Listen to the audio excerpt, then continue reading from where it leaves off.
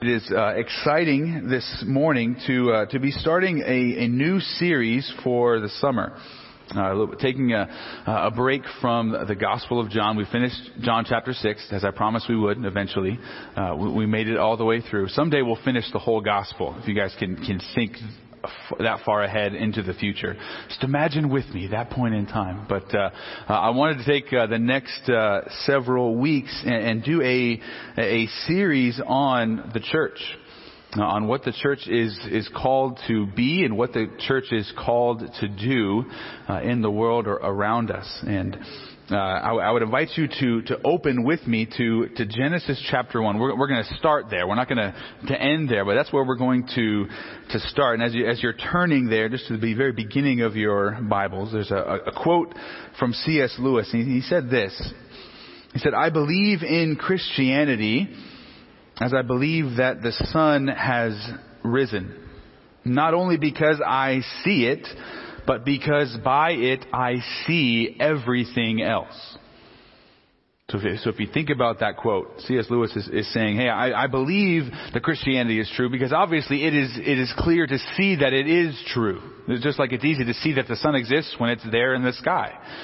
But he also says he believes in the sun, and he knows that the sun has risen because the sun allows him to see everything else clearly. And that is exactly what Christianity does. Christianity is to be believed because it is clearly seen to be true. And it is to be believed because it helps us to clearly see everything else in the world around us.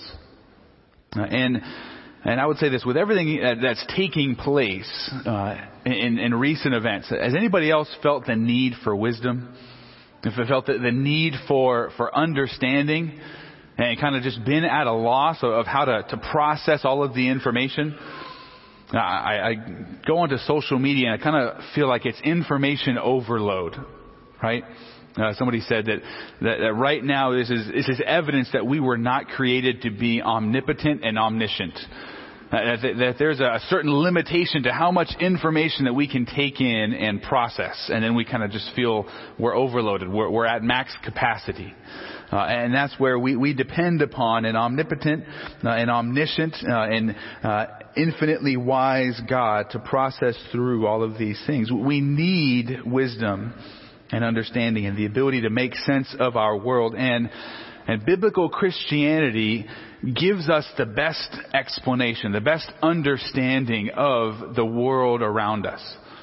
It helps us to understand and identify the good, the beautiful, and the true. Okay, those are important things to keep in mind. And if it helps us to understand the good, the beautiful, and the true, it also helps us to see and to identify the bad, the ugly, and the false. And so we need to understand all that the Bible teaches if we are going to rightly understand the world. And we need the Bible to tell us how to have a right perspective on the past, how to have a right understanding of the present. That's where we feel the most weight, right? Of how do I process everything that's taking place.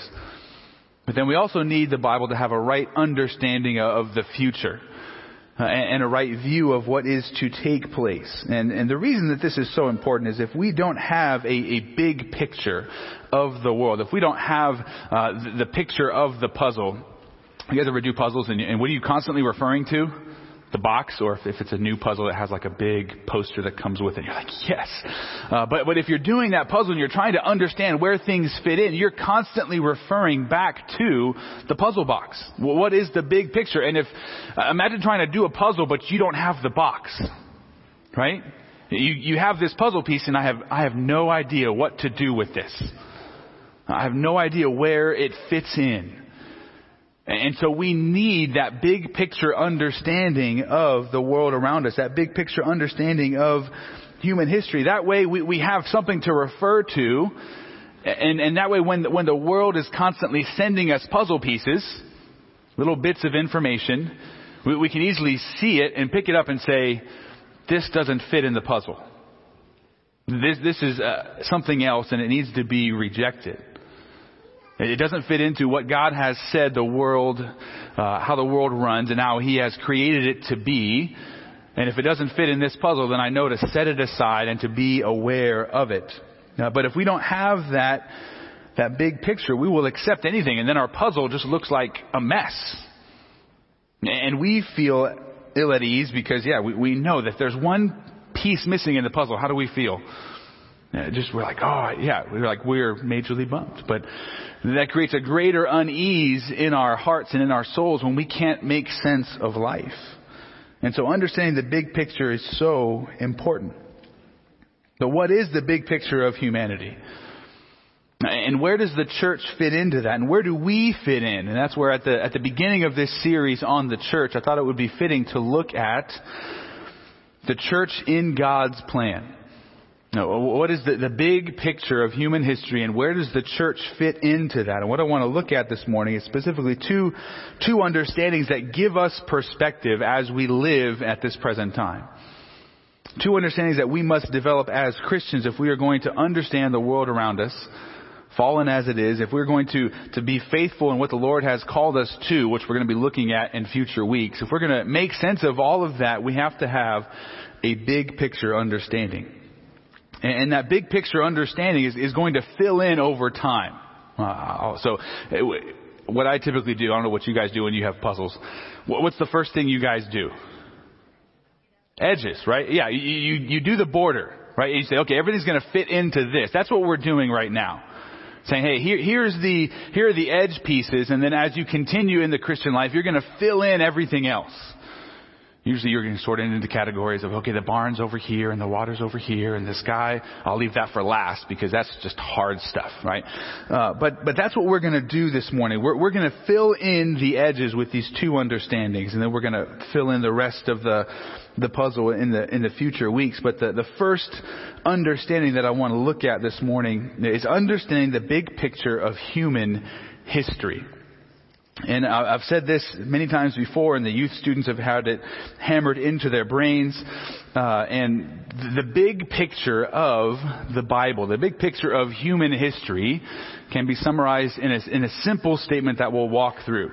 Redemption in Christ for the glory of God. That is what God is doing in and through human history. He is seeking to save a people for himself, and he's going to save a people for himself through the person and work of his Son, Jesus Christ. And then he's going to do all of that for his own glory. Redemption in Christ for the glory of God. And so that's the big picture of human history. And then there's going to be 6 smaller pictures, which I think I have some unforgettable artwork up here that we'll get to see. Unforgettable artwork, again, with the youth students. My drawing is not very good. Usually I have a whiteboard. And it's not advanced drawing, but it's unforgettable, and usually in how bad it is. So it sticks in your brain. Things can be unforgettable even if they're bad. And so there's some 6 smaller pictures there that's going to help us walk through and develop the edges to our puzzle. What's the big picture of human history? Well, it can be stated in this way, that the first stage in human history is creation. In Genesis 1 and 2. You guys all know Genesis 1:1. In the beginning, God created what? The heavens and the earth. And Genesis 1 is going to fill in the 6 days of creation. The first 3 days, God forms things, and then in the next 3 days, days 4, 5, and 6, he fills those things. He forms the heavens in day 1. He forms and separates the skies and the waters in day 2. He forms the land in day 3, and then he goes back around and he fills or populates each of those. Day 4, he populates the heavens. Day 5, he populates the sky and the waters. And day 6, he populates the land. He creates the beasts of the field, and he creates the pinnacle of his creation, humanity. And if you look with me at Genesis 1, verses 26 to 28, very important verses.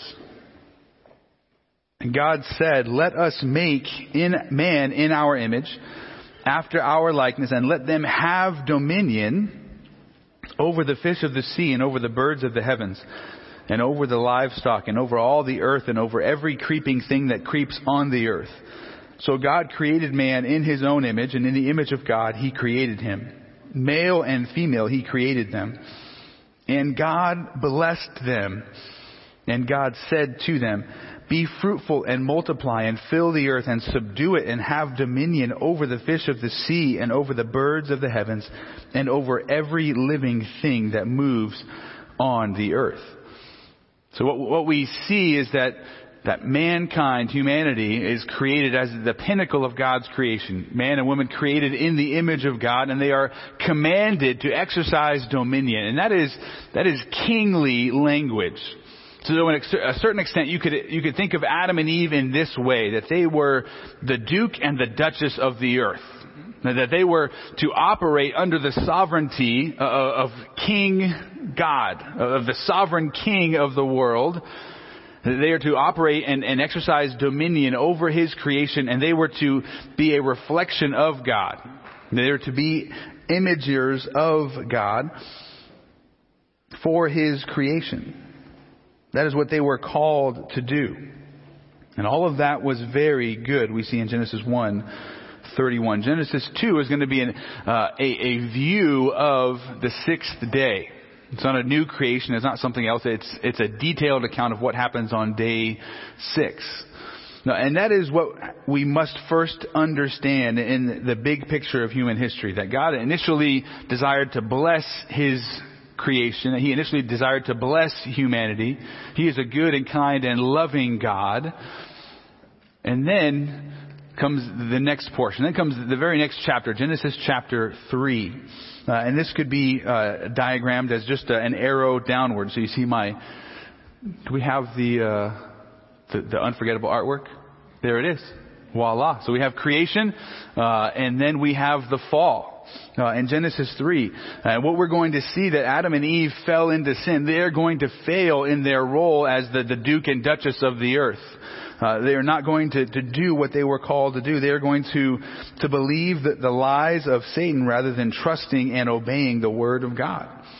And ultimately they are going to rebel against the loving God who created them, and their sin led to the curse of all creation. If you look at Genesis chapter 3,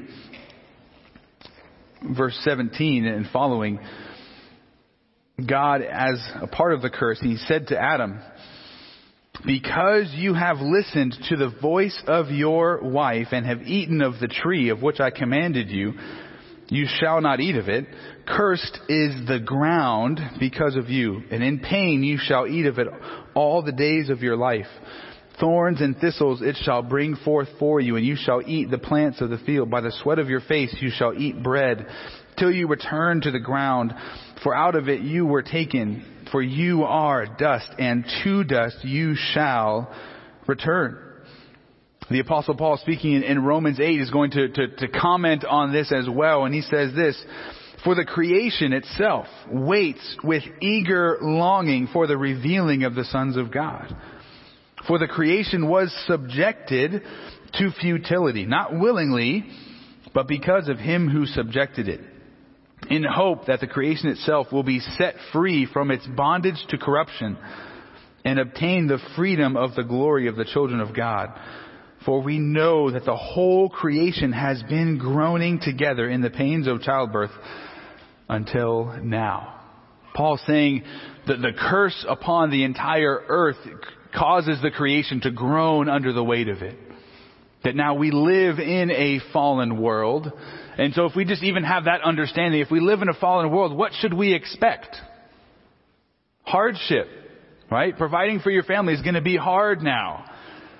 Living in a world where everybody is a sinner. You're going to sin. People are going to sin against you. Those are the expectations we should now develop if we understand we live in a fallen world. So we see in Genesis 3, sin enters into the world and the curse. And then what is Genesis 4, just as you look at the chapter heading? Cain and Abel. You're familiar with that story. And the point there, yes, one brother murders another. But the bigger point is what happens with sin. Sin passed to the next generation. It didn't just stay with Adam and Eve. It went forward. And then Genesis 5, everyone's favorite part, genealogies. Right? Everyone's favorite part of Scripture. Like I live and die for that. Actually, that's pun intended in Genesis 5, because the point of Genesis 5 is over and over again you see at the end of each couple of verses says, "And he died, and he died, and he died, and he died, and he died, and he died," and you get the sense of, okay, what did God promise if they ate the fruit of the tree of the knowledge of good and evil? What would take place? they would die. So we see sin entering into and continuing forward into the human race. What we also see, if you turn over to Genesis chapter 6, is that sin permeated every generation, but it also permeated every person and every part of our being. Genesis 6, chapter 5, says this: "The Lord saw that the wickedness of man was great in the earth, and that every intention of the thoughts of his heart was only evil continually." That's what we see, that we now live in a fallen world, but a question looms. What is the hope for humanity? Now, we are now living under the weight and under the curse of sin, and is there any hope for God's creation? But if you turn back to Genesis 3, verse 15, very important verse. In the middle of God's pronouncement of the curse, as he is speaking to the serpent, as he is speaking to the woman, as he's speaking to the man, he begins with the serpent. In verse 14, "The Lord God said to the serpent, 'Because you have done this, cursed are you above all livestock and above all beasts of the field. And on your belly shall you go, and dust you shall eat all the days of your life. I will put enmity between you and the woman, and between your offspring and her offspring, and he shall bruise your head, and you shall bruise his heel.'" And what we have there is the promise that there will come somebody. All the details that we have at this moment in time are that the seed of a woman is going to crush the head of the serpent. But we have the promise of a future Redeemer. And that is where our hope is to be found. And what we see in Genesis 5 is that Lamech, the father of Noah, thinks that his son is going to be the one to end the curse. If you look at Genesis chapter 5, verses 28 and 29, that when Noah was born, his father cries out and says, "Out of the ground that the Lord has cursed, this one shall bring us relief from our work and from the painful toil of our hands." Well, that's not going to happen, but something else is going to happen in Noah's day, and that's going to be judgment. But what we're going to see as the Old Testament progresses, what we're going to see and get more and more details about who this promised Redeemer is going to be. Genesis chapter 12 is going to reveal that it's someone in the line of Abraham.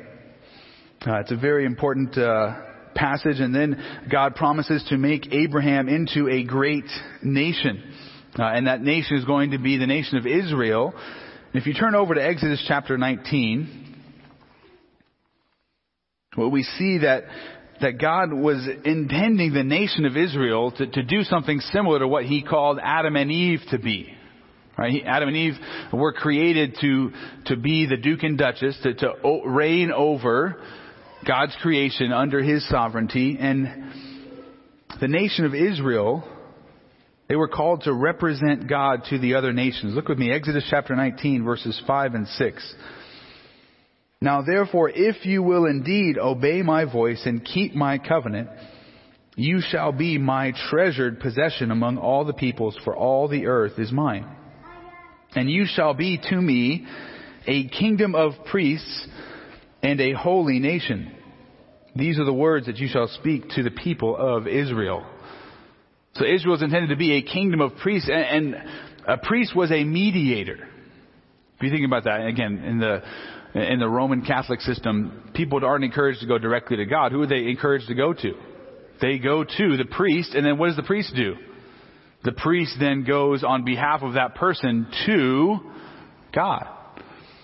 And that's what the nation of Israel was to be, that they were to be the nation, the kingdom of priests, that all of the other nations came to have a right relationship with God, the Creator, the one true God. And so there is a sense in which Israel was called to be the kingdom of God on the earth. They were called to be a theocracy. That they were a nation to be ruled over by God. He would be their king, and they were to live under his rule. But ultimately, they reject that. 1 Samuel, the people are going to reject a theocracy in favor of a monarchy. You say, "God, we want a human king to rule over us." And through the course of the Old Testament, we're going to see that even though Israel has God's word, they don't have a heart for God. And that is what is most important. They're still living under the curse. They're still enslaved to sin. And over the remainder of the Old Testament, we see that the sinfulness of humanity demonstrated in the nation of Israel. And God continues to promise a future Redeemer. And that's what we saw in Jeremiah as we read that the last couple of months, right?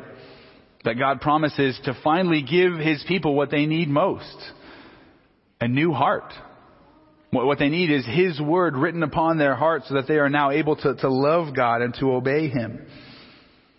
And all of this finally leads to the New Testament and the arrival of the promised Redeemer.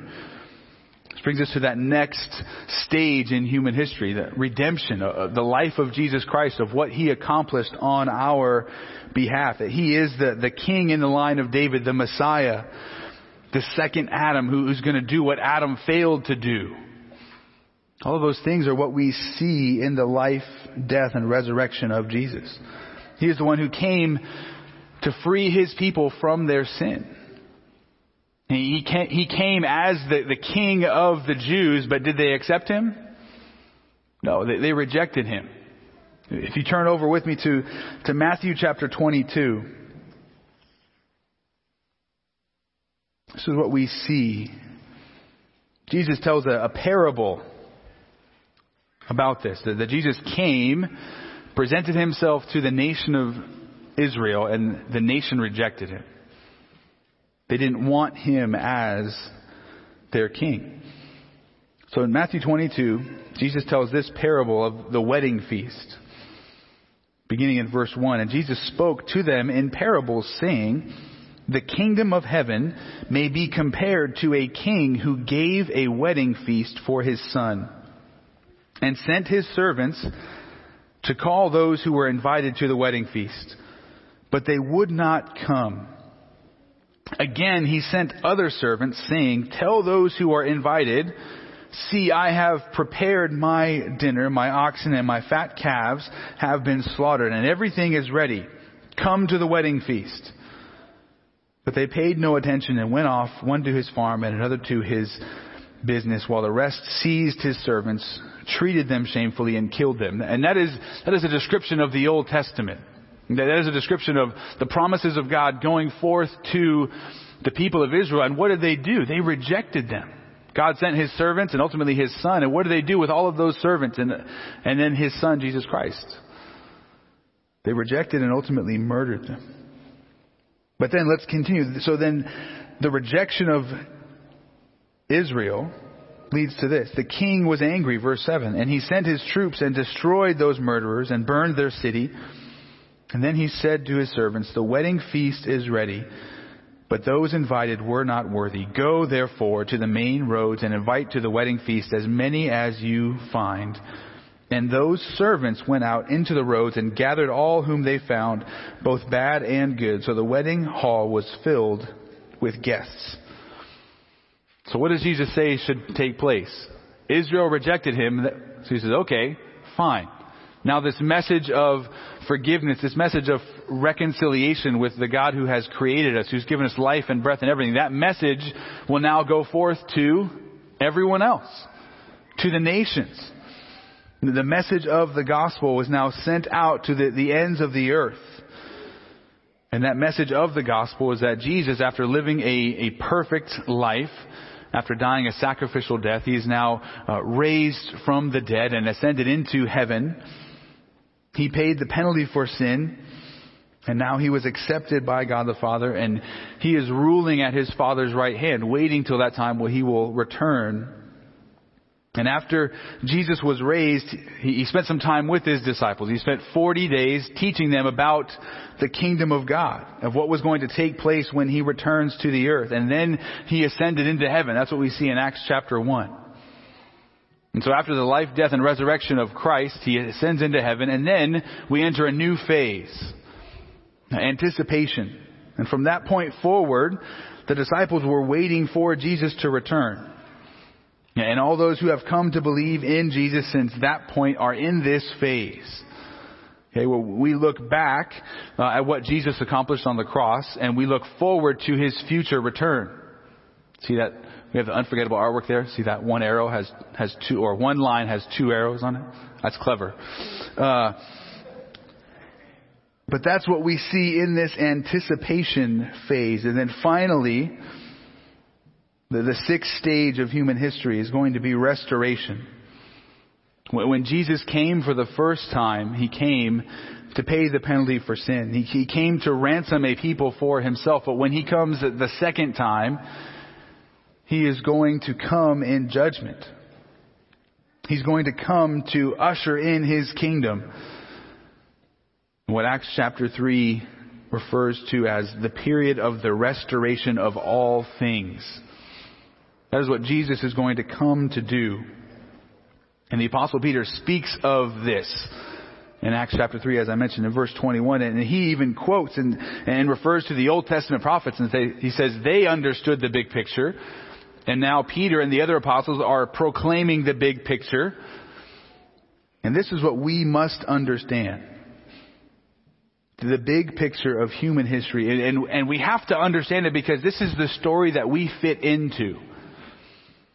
We have to understand it because this story gives us perspective on the past. It gives us a lens to see and interpret the present clearly. And it gives us an expectation of hope for the future. And so I know that was a lot of information thrown at you very quickly. And we'll come up for air very briefly. But again, of talking about the importance of having this understanding, of understanding the big picture of the Bible and of human history. Because again, our world around us is constantly trying to reshape that history. They are constantly trying to retell the story of human existence. Because again, of that story is so important. We always try to put ourselves into a story. That's how we make sense of things. Again, if we don't know what story we are in, we don't know what we are called to do.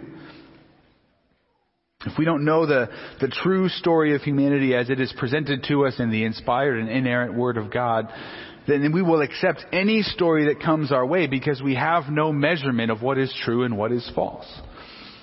And so understanding history is so important. And let me give you a little bit of an illustration of this, okay?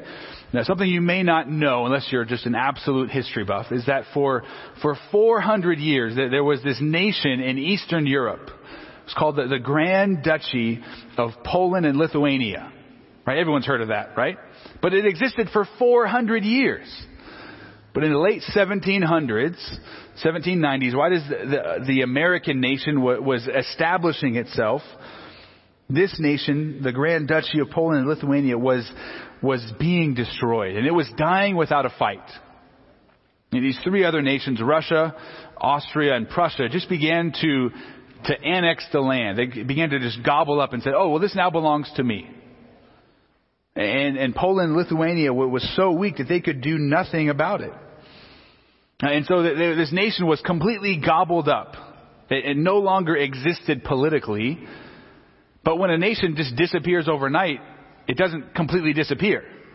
Because even though there's no political realm, there's still a people. There's still a history, there's still a language, there's still art and music and all of these things. And so most of the territory was taken by Russia. And when that happened, and they're trying to now incorporate in this Polish and Jewish population, guess what they did? They began to rewrite history. They called it a process of Russification. And they sought to erase all of the old Polish language, history, and culture and to replace it with a new Russian version of things. It's amazing to think about. And the Russian version of history was that all of those lands that had belonged to Poland and Lithuania were actually lands that belonged to Russia. And that Russia was just recovering what was already hers, so to speak. And the Empress Catherine, who was ruling at that time, she had a victorious medal created and etched or engraved with this inscription: "That which was torn away, I have recovered." And so this process of Russification is taking place in Poland and Lithuania. And so the Polish and Jewish populations there, they had a huge problem on their hands. Right? How do they educate their children without handing them over completely and unconditionally to the Russian ambitions? Right? If they send their kids to the Russian schools, their whole nation disappears. Their culture, their history will be struck from them. That's how important history is. And who is it that's teaching history? And if you can get someone to forget history, I have a quote here from Karl Marx. It says, if you can separate a person from his history, you can convince him of almost anything. Think about that. If you don't understand the context, if you don't understand what has taken place in the past leading up to the present, you'll believe anything. That's what 19th century Russia understood. Hey, we need to erase the past. We need to make it disappear. We need to give, but you can't just make the past completely disappear. You have to create a new story, a new history. So they said, hey, these lands have always belonged to Russia. And that's the power of story, the power of history. And the Russian Empire understood it, and God understands it as well. And God understands it because He created it to be that way. He created the power of story, and He gave us the story in His Word. And we have to know that story. We have to remember that story. We have to teach that story to our children and to others. And we have to live our lives in light of that story. We have to place ourselves inside of that. Okay, say, hey, here's the framework, and then here's where I am. That's what we have to understand. And if we understand the big picture of human history, it gives us perspective. And you may say, well, what do you mean? Well, take, for instance, everything that's been taking place, all of the injustice that we have seen around us. When we have a big picture view, when we have that perspective, we understand something about injustice. That every single injustice that has ever been committed will ultimately be judged in one of two places. On the cross of Jesus, or at the final judgment at the great white throne. Every single injustice. For those who are believers, every one of our sins has been judged on the cross. That every one of our sins was paid for by Jesus when He died in our place. And so we don't have to be outraged at the sin of another believer because their sin was already paid for. And the sins of every unbeliever will ultimately be paid for at a different point in time. They will be justified or receive justice at the end of time, at the final judgment. And when we know and understand this big picture, then we're not all in knots when we experience injustice in this life. And we just simply remember, God is going to bring about justice. Everything that we're seeing around us, will God make it right? Yeah. Will every single person be recompensed for what they have done? Yeah, absolutely. And so we don't have to feel like we have to execute vengeance, that we have to go and mete out justice. Romans 12, verse 19, Paul says, Beloved, never avenge yourselves, but leave it to the wrath of God. For it is written, Vengeance is mine, I will repay, says the Lord. And having that big picture view helps us to know and then entrust ourselves to a holy God who judges righteously. So that's the big picture of human history, why it's important and how it can help us to make sense of the here and now. But then you may say, where does the church fit in? It brings us to our second understanding. Understanding the church's place in human history. Now, there are a couple of different ways of using the word church. In our modern vernacular, we often use church just to describe a building. right? But the Bible doesn't use that word to describe a building. The Bible uses the word church to describe a people. And you can use the word church to refer to the people of a local church. That's a church with a lowercase c. And that refers to the community of those who have been called out by God from their slavery to sin through faith in Jesus Christ, who gather together to worship Christ. And the Greek word translated as church is the Greek word ekklesia, which means those who are called out. It's the idea of a congregation or a gathering who have been called out for a specific purpose. You know, there's the local church in that concept. And you could also differentiate the visible from the invisible church. Okay, the visible church, and why we have to differentiate between those two is that Christ says that not everyone who claims His name is actually a believer, not actually a disciple. And so the visible church would be made of everyone who claims to follow Christ, and the invisible church are actually those who are actually believers. We can create that differentiation. But then there's also the universal church, a church with a capital C, which refers to every single Christian throughout the church age. Okay? But then what is the church age? You might be thinking that you missed that on the timeline. You said, Thomas, that wasn't in your unforgettable artwork. And because all of that unforgettable artwork is etched into your memories, I hope.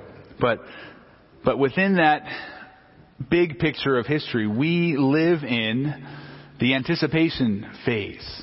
That is the church age, when the church is called to look forwards and backwards. And the church age has both a beginning and it will have an end. The church age began on the day of Pentecost when the Holy Spirit came and indwelt the first believers. And the church age will end when Christ raptures His church and brings us to be into His presence in the future with Him. And we have to understand that the church age has a beginning and it has an end. And the church age ends at the rapture, and at that point in time, God will resume His program with Israel. Okay, we're getting into the reality of the church is distinct from Old Testament Israel. They're both the people of God, but they have distinct plans in God's program, which is a much lengthier question. And you know what? I can make a plug for the Equipping Hour. Bruce will answer all of those questions on Sunday, June 21st, when in the Practical Theology class he covers eschatology. So I'll speed through because we're running out of time.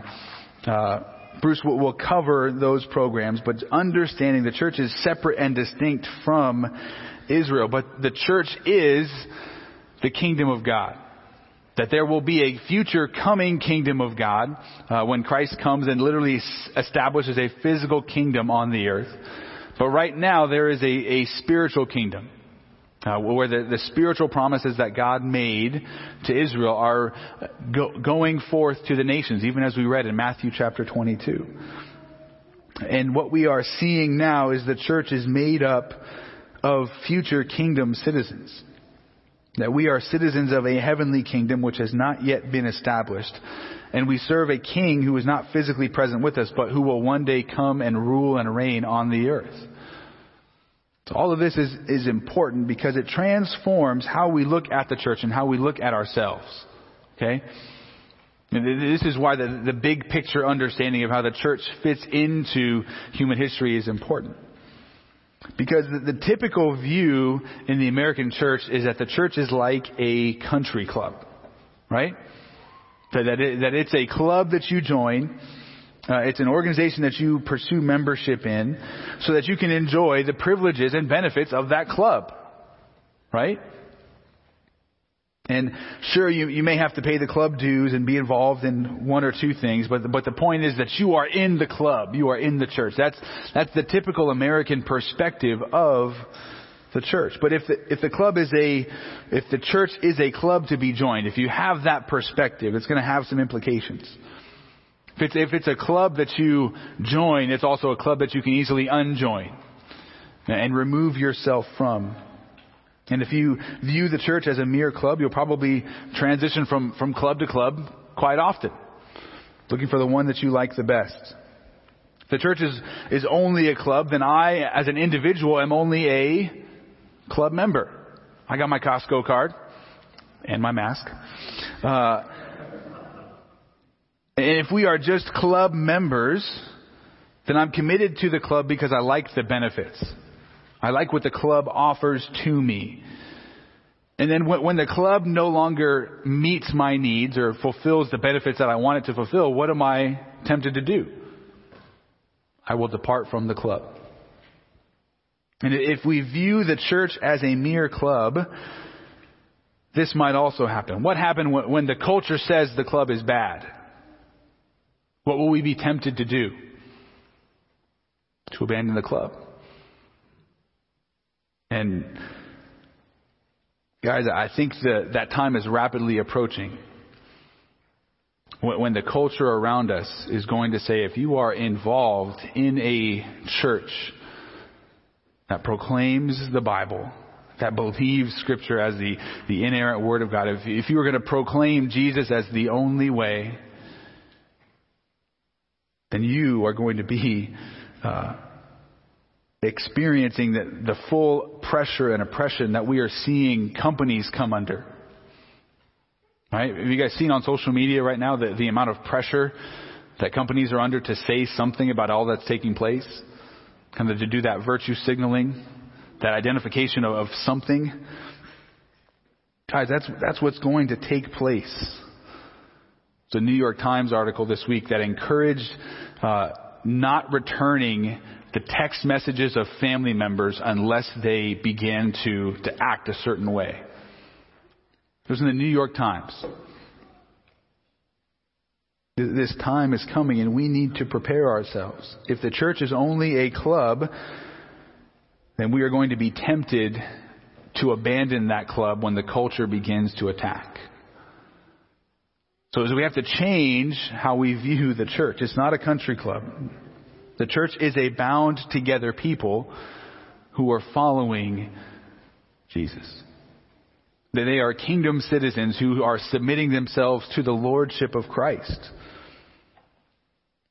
And we have to understand that we don't join the church because of the benefits that we receive. We don't join the church because of anything else. We join the church because this is what is commanded us by the Lord. We're commanded to gather with His people, to worship Him, to study His Word, to walk in fellowship with other believers, and to witness to the world around us. That's what we are called to do. When we understand the church's place in history, suddenly the church is not about me. It's about obeying the great commandments, to love the Lord your God with all your heart, soul, mind, and strength, to love your neighbor as yourself, and it's about fulfilling the Great Commission, to go and make disciples of all the nations, baptizing them in the name of the Father, the Son, and the Holy Spirit, and teaching them to obey all that Jesus has commanded. Suddenly the church is no longer about us. It is about pursuing, worshiping, and submitting to Christ. And that is where the church fits into human history. And that informs how we are to live in the present. We are to live as strangers in a foreign land. 1 Peter 2:11, he says, "Beloved, I urge you as sojourners and exiles to abstain from the passions of the flesh, which wage war against your souls." Peter says, hey, you guys are just walking through this land. You are in exile from your home country. Live accordingly. We are also to live at this present time. When we understand where the church fits into human history, we are called to live, you could say it this way, with cross eyes. Right? You're like, what are you saying? Okay, let's bear with me here. That we are called to keep one eye on the cross of Jesus Christ. That we are called to live with Him in view, Christ crucified. With the other eye, we are called to keep an eye looking forward to His future return. And we could do I guess it's called wall-eyed when your eyes go out, and cross-eyed when you go that. So either works, but I like cross-eyed better, because if we have our eyes crossed, then we see the present, what's right in front of us, in light of those two realities. of what Christ has done and what he is coming to do in the future. We look forward to the return of Christ. And then if we have one eye on the future, we are called to live faithfully as we wait for him to return. It's an imminent return. Fancy word for saying it could happen at any moment. And that's what we have to be ready for. And that is a life-altering truth, isn't it? Like, what if Jesus came right now? Or 6 hours from now, or whatever that time is, you would begin to live differently. We have to keep in mind, I love this passage in Titus 2 that really summarizes everything that we've been looking at this morning. Titus 2 verses 11 to 14. For the grace of God has appeared, bringing salvation for all people, training us to renounce ungodliness and worldly passions and to live self-controlled, upright and godly lives in the present age, waiting for our blessed hope, the appearing of the glory of our great God and Savior, Jesus Christ, who gave himself for us to redeem us from all lawlessness and to purify for himself a people for his own possession who are zealous for good works. That's what we have to begin to see and understand, the big picture, understanding the big scope of human history and where the church fits into human history. And all of this is important for us as a young church. That's why I'm doing this series on the church, because it's important for us to know what we are uniting around. What is the church? What are we called to be and what are we called to do? Why are we coming together every Sunday? Why are we gathering together throughout the week? If a church is going to move forward, it must do so in unity. I don't know, have you guys ever seen the crew teams row in the Olympics? Now, as I watch them on television, it looks really simple and really, really easy. Like, how hard can that be? They're putting oars in water together, right? But when you begin to think about it and you see all that they are doing, they are rowing together in rhythm. And if you think that's easy, just go try and do it, just with 2 people. They're rowing 8 people all together, and there's so many technical things. They have to breathe together. They have to know different speeds to row the boat. They have to turn their wrists at the same time, because if one of them catches their oar on the water incorrectly, it throws everything off.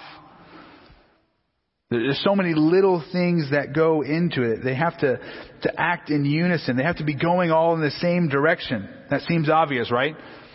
So if one person in the boat is rowing the opposite direction, that's going to hinder things. And so the reason that we're looking at this doctrine of the church, of what is the church called to be and to do, is that we have to be working together. That we have to be unified in the direction that we're going. We have to be rowing at the same rate, following the instructions of, there's a person in the boat called the coxswain who's responsible for steering the boat and coordinating the power and the rhythm of the rowing. And there's so much that can go wrong in crew. And it's hard to get it right. But when it begins to go right, it's a beautiful thing. There's a rowing coach named George Yeoman Pocock, and he's very famous in rowing circles. And he says this: it's a great art is rowing. It's the finest art there is. It's a symphony of motion. And when you're rowing well, why, it's nearing perfection. And when you near perfection, you're touching the divine. It touches the you of yous, which is your soul. And he's using hyperbole there. But I think it's a fitting description of when a church comes together and is united and is pursuing the same goals. They are pursuing worshiping and submitting to the lordship of Christ. Then it's a beautiful thing. That's what Ephesians 4 talks about. And that is my heart for our church, that we would begin to move towards Christ together. And that this crew coach speaks in hyperbole, but it's true for the church. That when we are all moving in unity together towards Christ, we get to experience God, that we get to be the temple of God, the household of God, which is what we're going to look at together in this series. And I'm excited to begin this whole process, to be moving forward together. And I pray that this was encouraging to you this morning, and that in the days and weeks to come as we study the church, that it will have an impact upon our heart and our lives. And I promise that it will help you also understand the world around you better. We'll get into the details of that, but if we understand the church, if we understand the big scope of human history, everything else falls into place.